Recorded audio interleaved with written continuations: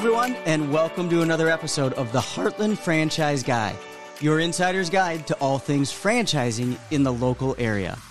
I'm Blake Martin, local small business franchise owner and your Heartland Franchise Guy. This is the place for advocacy, resources, and education on all things franchising, and a great place for local entrepreneurs looking to learn more about the franchising industry. And today, what we're going to learn about is the legal aspects of franchising. I want to thank our guest, Dave Homan, who is a franchise law specialist with Fitzgerald Shore Law. Thanks for being here today. Absolutely, Blake. Thanks for having me. I've been looking forward to it. Should be fun. Well, I got a lot of notes, and I can see you do too, because there's lots of angles we can take on this. So we're going to jump right into it. So many issues to touch on. There is, isn't there? Yeah. So the focus today, back to our audience, we're going to talk about considerations and the legal aspects of making the right decisions before, during, and after investing in a franchise business. Dave, my first question is, it's a niche, right? Franchise law is a niche. How did you fall into this niche, or how did you get into this niche when you entered the law practice? I've been practicing law about 30 years. During that time, entirely focused on business law, a little bit of real estate work. Okay. In the last 10 years or so, our firm has represented a number of franchisors, people that are in business that have franchised their concept, and we've assisted them with preparing their franchise disclosure document, the FDD, their franchise agreement, all of their documents, and helping them get the franchise up and running. Through that process, we've learned the state and federal regulations that relate to franchises, and just kind of learned about the process. So with that experience, it was a natural fit that we would also represent franchisees. Yeah. So through contacts in the industry, such as yourself, we get introductions to people that are looking to purchase franchises, and we like to work with those people and help them out. Makes a lot of sense. Yeah. So you spend a lot of your time working with folks that are thinking about starting a franchise. Exactly. Yeah. As you know, people, when they're considering a franchise opportunity, they look at different concepts. They're entrepreneurial at heart. They're business people, and a lot of times they want to look for new and interesting new careers. So it gives them an opportunity to pursue a franchise. So we enjoy working with those folks. Sounds very familiar. Can you talk a little bit about what your role specifically is as you're advising folks on making decisions in franchising? I think three main areas that we tend to focus on in helping prospective franchisees. The first is with the franchise agreement itself, which is a lengthy document, a lot of information in there. It's just a short 150 pages or more. I was going to say some of them are over 100 pages. A lot of them are 40 or 50 pages, and they're very detailed and a lot of contractual information in there.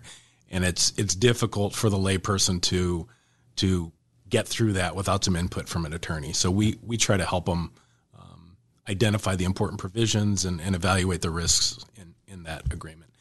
A couple other things we do, we help franchisees when they're ready to purchase the franchise, form an entity, a business entity. Most of the time it's an LLC. Help them get a employer ID number, tax ID number. Both of those things they need to open a bank account for the business, which is obviously kind of an important step. Exactly. And then a third thing we do, a lot of times a franchisee will need to either lease or purchase real property to locate their business. So we'll assist them with reviewing lease agreements or financing documents and things like that. So those are three main areas. We're a full service law firm, so we also do commercial litigation, we do estate planning, and so those other specialties can come into play at certain times. But right, those are literally helping people through the life of their career, their entrepreneurial business. Exactly. Yeah. We're definitely going to go back to your comment about lease negotiation in a minute here. But on the topic of negotiation, you knew I was going to ask this question. You hear all the time out there, right? Well, you can't negotiate a franchise agreement, so why have an attorney review it for you? What's your answer to that? It's a good point. Most franchisors expect a prospective franchisee to sign the version of the franchise agreement that they're presented with. And the reason for that is franchisors have a number of franchises over a large geographic area, and they have to have consistent terms. They can't negotiate special sweetheart deals with one franchise and not expect that to carry over. Right. So they're pretty insistent that you maintain their version of the agreement. But really what our role is, as I mentioned, is to help the prospective franchise purchaser get through a really dense document, understand what the terms are, understand the important provisions and how they impact them, and then evaluate the risks of that. So that's really what our role is. There are occasionally some terms that can be nuanced or massaged with a franchisor, but generally they will not negotiate the primary, franchise fee, territory rights. Those things are pretty much set in stone. Yeah, there has to be equity across the entire franchise system, Absolutely. as you say. Yes. Yep. When should somebody come to a franchise attorney like you? As you know, the process of evaluating different franchise opportunities can be time-consuming and can span over many months. Typically we don't have franchisees come to us at the beginning of that process. They need the time to do their research, do their due diligence, determine which franchise opportunities are best suited to them. Toward the end of that process, the franchisor will provide them with the FDD, which I mentioned, which includes the franchise agreement. The franchise disclosure document, Exactly. FDD. And that has a ton of valuable information, really important for the franchisee to review that along with that franchise agreement.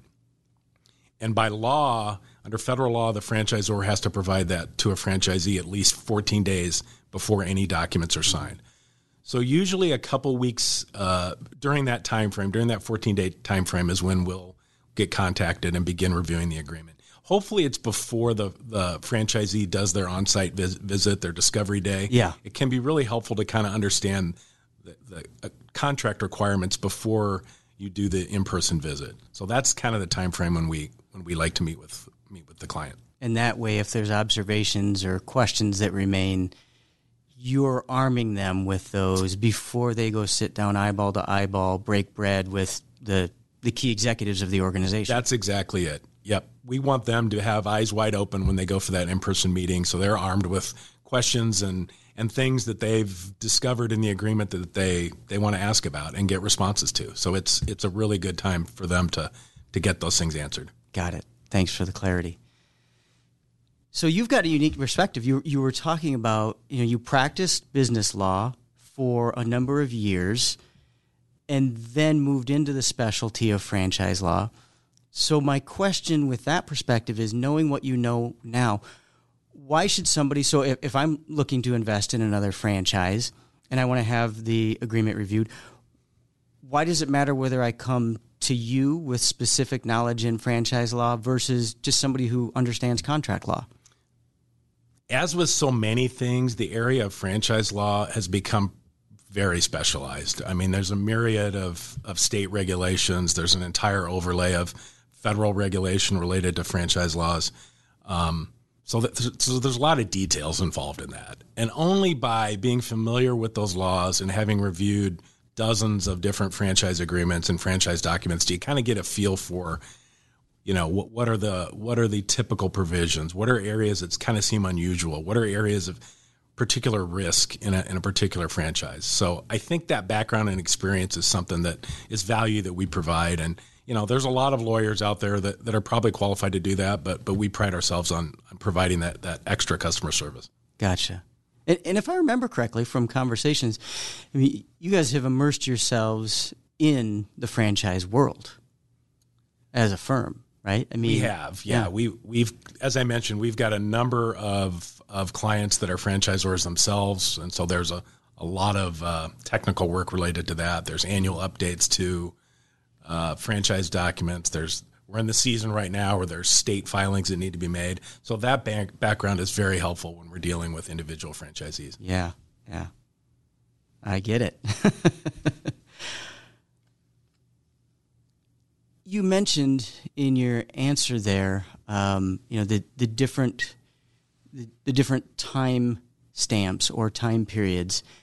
Let's go back to that real quick. So what are the things that you help people with? And I wanted to kind of break it down to the before, during, and after. Yep. So like the pre-opening, right? Before somebody starts a franchise, the initial commitments that are typically included in a franchise agreement for somebody that's never looked at one before. Right. Could we start there and then kind of go into the covenants and commitments that are during and then end of term ones? Yep.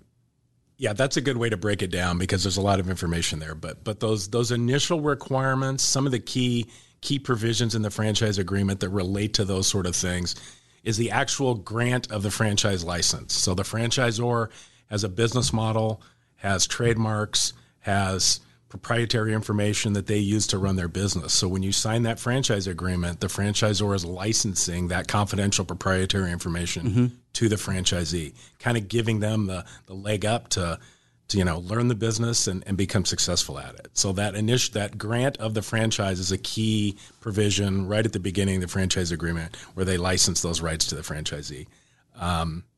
Another key term is the length of the franchise agreement. These are lengthy contracts. A lot of them are 10 years. Some are 20.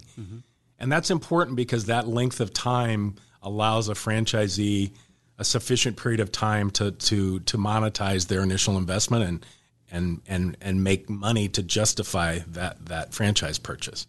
But it's also important because for that entire period of time, that 10-year term, say, the franchisee is obligated to adhere to all the provisions of the franchise agreement, pay all the fees. Right. It can be very difficult to terminate that agreement early. So it's important to recognize the obligation that you're getting into. Thanks. A couple of the other important initial terms are the training that's provided. The franchisor typically has a training program.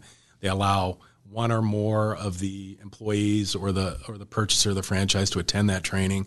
So it's important to understand what's involved in that, what information is conveyed, who pays for that is another term that's usually identified in the contract.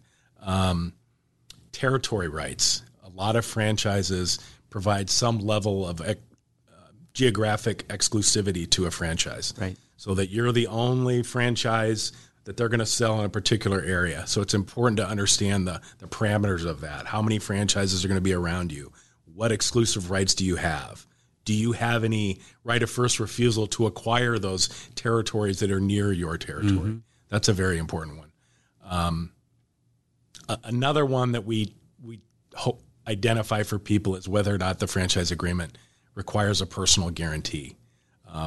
Most franchisees sign their franchise agreement through an LLC or a corporation as a limitation of liability. But most franchisors require personal guarantees by the owners of the franchise, guaranteeing all of the obligations in the contract, so that if unfortunately the business does not do well, that the personal guarantee requires that the owner make good on those obligations. So that's a very important obligation. It's something that people need to be aware of. Yeah.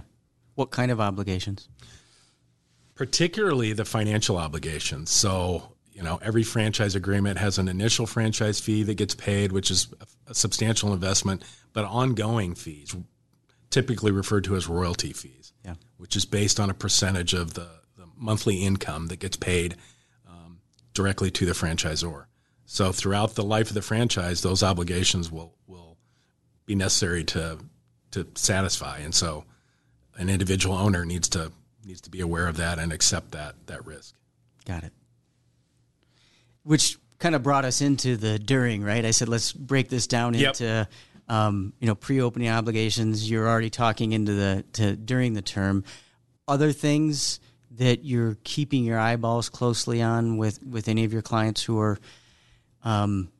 who have invested in or are wondering about what's it going to look like once I've invested in the business? Yeah. I mean, it's important that the franchisor provide ongoing support during the term of the franchise, so that if there's questions, if there's issues arise, that they've got the experience to provide that franchisee with that additional input so that the business can be successful. And the good franchise businesses have that support and are right there at your side to take care of you and to make sure that you're successful. So those are components in the franchise agreement that we look for. what are those levels of support? There's, as I mentioned, there's ongoing fees that get paid. There's royalty fees. There's typically an advertising fund that a franchisor will have on a national or regional basis that each franchise contributes to. So how does that fund get administered? What sort of advertising will be placed in your area that benefits you directly? I mean, those are key things for a franchisee to understand. Another big one are the restrictive covenants. Every franchise concept wants to protect their niche of the business. Mm-hmm. Their secret sauce. Exactly. So every franchise agreement will have confidentiality provisions that say, we're going to provide you with confidential information, including an operating manual and business systems, but you have to keep those things confidential. And both during the term, the 10 or 20-year term of the agreement, and after the term, the agreement will restrict the franchisee from engaging in a competitive business. Yeah. And so it's very important to understand that. If at the end of a term a franchisee wants to transition out of the franchise, they may be restricted for a period of time, typically 2 to 5 years, from engaging in a similar business as they were in their franchise within a geographic area around where their location was. So it's important to be aware of that. Yes. Yeah. And which is a good thing to know. If you're investing in a franchise, you want to know that your neighbors are held to that, right? Other franchisees who they can't just leave the system and compete against you. Yep. It's key. I mean, you're right, Blake. It protects both the franchisor and it protects their business, but it protects the individual franchisees and gives them confidence that there's not going to be unfair competition out there. Yep. So it's a mutually beneficial thing. Yeah. You got to protect the brand. Exactly. It benefits everybody. Exactly. But it means you got to really understand what your obligations are. That secret sauce is what pays the bills. And that's what franchisors, that's what they bring to the table. They've figured out a way to do business in a particular way that's been successful. And so they're giving you that information in connection with your franchise. Indeed. Anything else, moving to that third category, kind of the post-term, right? So termination rights, et cetera. Yep. Anything that you'd want to highlight there that's particularly important that you see in all, or should be in all franchise agreements? I think a couple of things. I mean, it's important to understand if the franchisee has any rights to transfer their franchise during the term or sell the franchise. Mm-hmm. Typically, there's restrictions on the ability to do that. Sometimes the franchisor themselves will have a right of first refusal. If a franchisee wants to sell their franchise, the franchisor may say, hey, we have the first right to buy that from you. Right. And if they don't exercise that, the franchisor will want to interview a prospective transferee who might be purchasing the franchise, make sure they're a suitable owner, make sure they have the financial wherewithal, and there's typically a transfer fee involved. But that can be a bit of a complicated process, so that's something to definitely look at in advance. In your experience, if I could interject, does that transfer clause also apply if it's a generational wealth situation where somebody wants to transfer to a family member, a daughter, a son, a niece? Typically, there's exceptions for that kind of transfer within the family. If it's a through a family member down to a son or a daughter or a related party, typically those are easier transfers to put in place. And sometimes the franchisor will even waive or lessen the transfer fee for those situations. If the franchise has been successful, they definitely want to keep it going, and so they'll accommodate those sort of transfers typically. Gotcha. If you're a good performer, exactly, there's a good chance that transfer is going to go smoother. I think that's right. All right. Termination provisions are important to understand. Most franchise agreements offer limited termination rights to the franchisee, mm-hmm. except for things like breach by the franchisor. If the franchisor doesn't follow through on the commitments that they've made in the agreement, that might be a valid reason to terminate a franchise agreement by a franchisee. But most other termination rights are limited. So you're going to be on the hook for the full 10 years. On the other hand, the franchisor typically does have termination rights. If a franchisee is not performing, if they're not paying franchise fees on time, if they're not following system procedures, if they're not updating, a lot of franchise concepts have a requirement to update stores or update restaurants and keep things fresh. And if a franchisee is not doing that, those can be reasons that a franchisor can terminate the agreement. What about unforeseen circumstances? So it's a husband and wife, right? Well, I guess if they're husband and wife, they're 50-50 owners regardless. But the husband, guys have heart attacks more often, so I'll say the husband's the operating is the operating principal, has a debilitating heart attack, what have you, right? Are there exceptions made? Are there provisions for, okay, we're going to let this spouse out of the agreement? There are, and most good franchisors will build that into the contract. A special force majeure provision is the technical term for it, which means an event that was unforeseen at the outset occurs and allows a franchisee to terminate early or to transition the business to a third party. And those sort of circumstances, a medical issue, a disability, those are sort of things that should be in the agreement to provide that flexibility. Thanks. Yep. I know we're getting to the point where we need to wrap up, but I really do want to go back to what I said we're going to go back to, which was something that I've seen be very important, at least in any kind of franchise business where a retail space is necessary, right? Or any kind of office space. Lease negotiation. My big question for you on that is, what are the things that people miss that you help them, and this franchise or not, right? So just somebody who's about to sign their first lease. Yep. What are the things that you help people catch that justify what you charge for that reviewing of a lease agreement? Right. Not unlike the franchise agreement itself, a lease agreement is a significant commitment for a business. They tend to be, a minimum of a 5-year term on a lease, typically a commercial lease. Typically you're paying by the square foot. You need to be evaluating things like, do I have a right to expand? If I need additional space, I've built a brand at a particular location. If I need additional space, do I have a right to expand? And that happens a lot. It does. Yeah. And do I have the ability to extend the term of my lease? I initially signed a 5-year lease. Things are going great.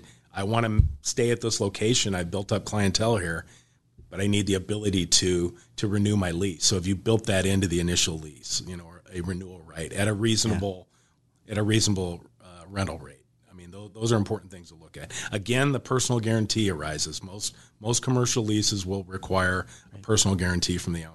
So there's another commitment that the owner needs to be aware of and make sure that they're willing to accept that. Right. Understand what that means to them and their family. Exactly.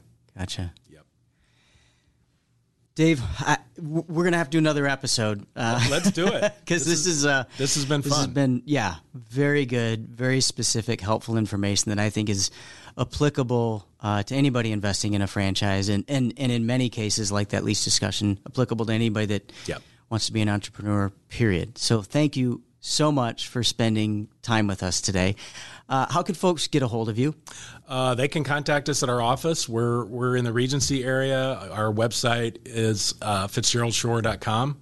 It's probably the best way to contact us. Be glad to sit down and talk with prospective franchisees. A no charge initial meeting if they just want to chat and kind of figure out what services we provide and whether or not we can help them. So fantastic. Would really enjoy that.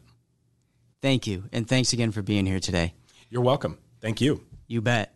Speaking of getting in touch, if you're not a spelling bee champion and you can't spell Fitzgerald Shore, just scan the QR code on your screen and that'll get you the contact info for us and we'll get you in touch with them. Speaking of the QR code, use that puppy, okay? Scan it and go ahead and subscribe, follow, and share our episodes and your favorite episodes. Give us feedback on what you like about the podcast. This is your podcast. Thank you all for joining us once again. Another thank you to Dave Homan. We very much appreciate your time with us today, sharing about franchise law. We will see all of you again here soon on another episode of the Heartland Franchise Guy.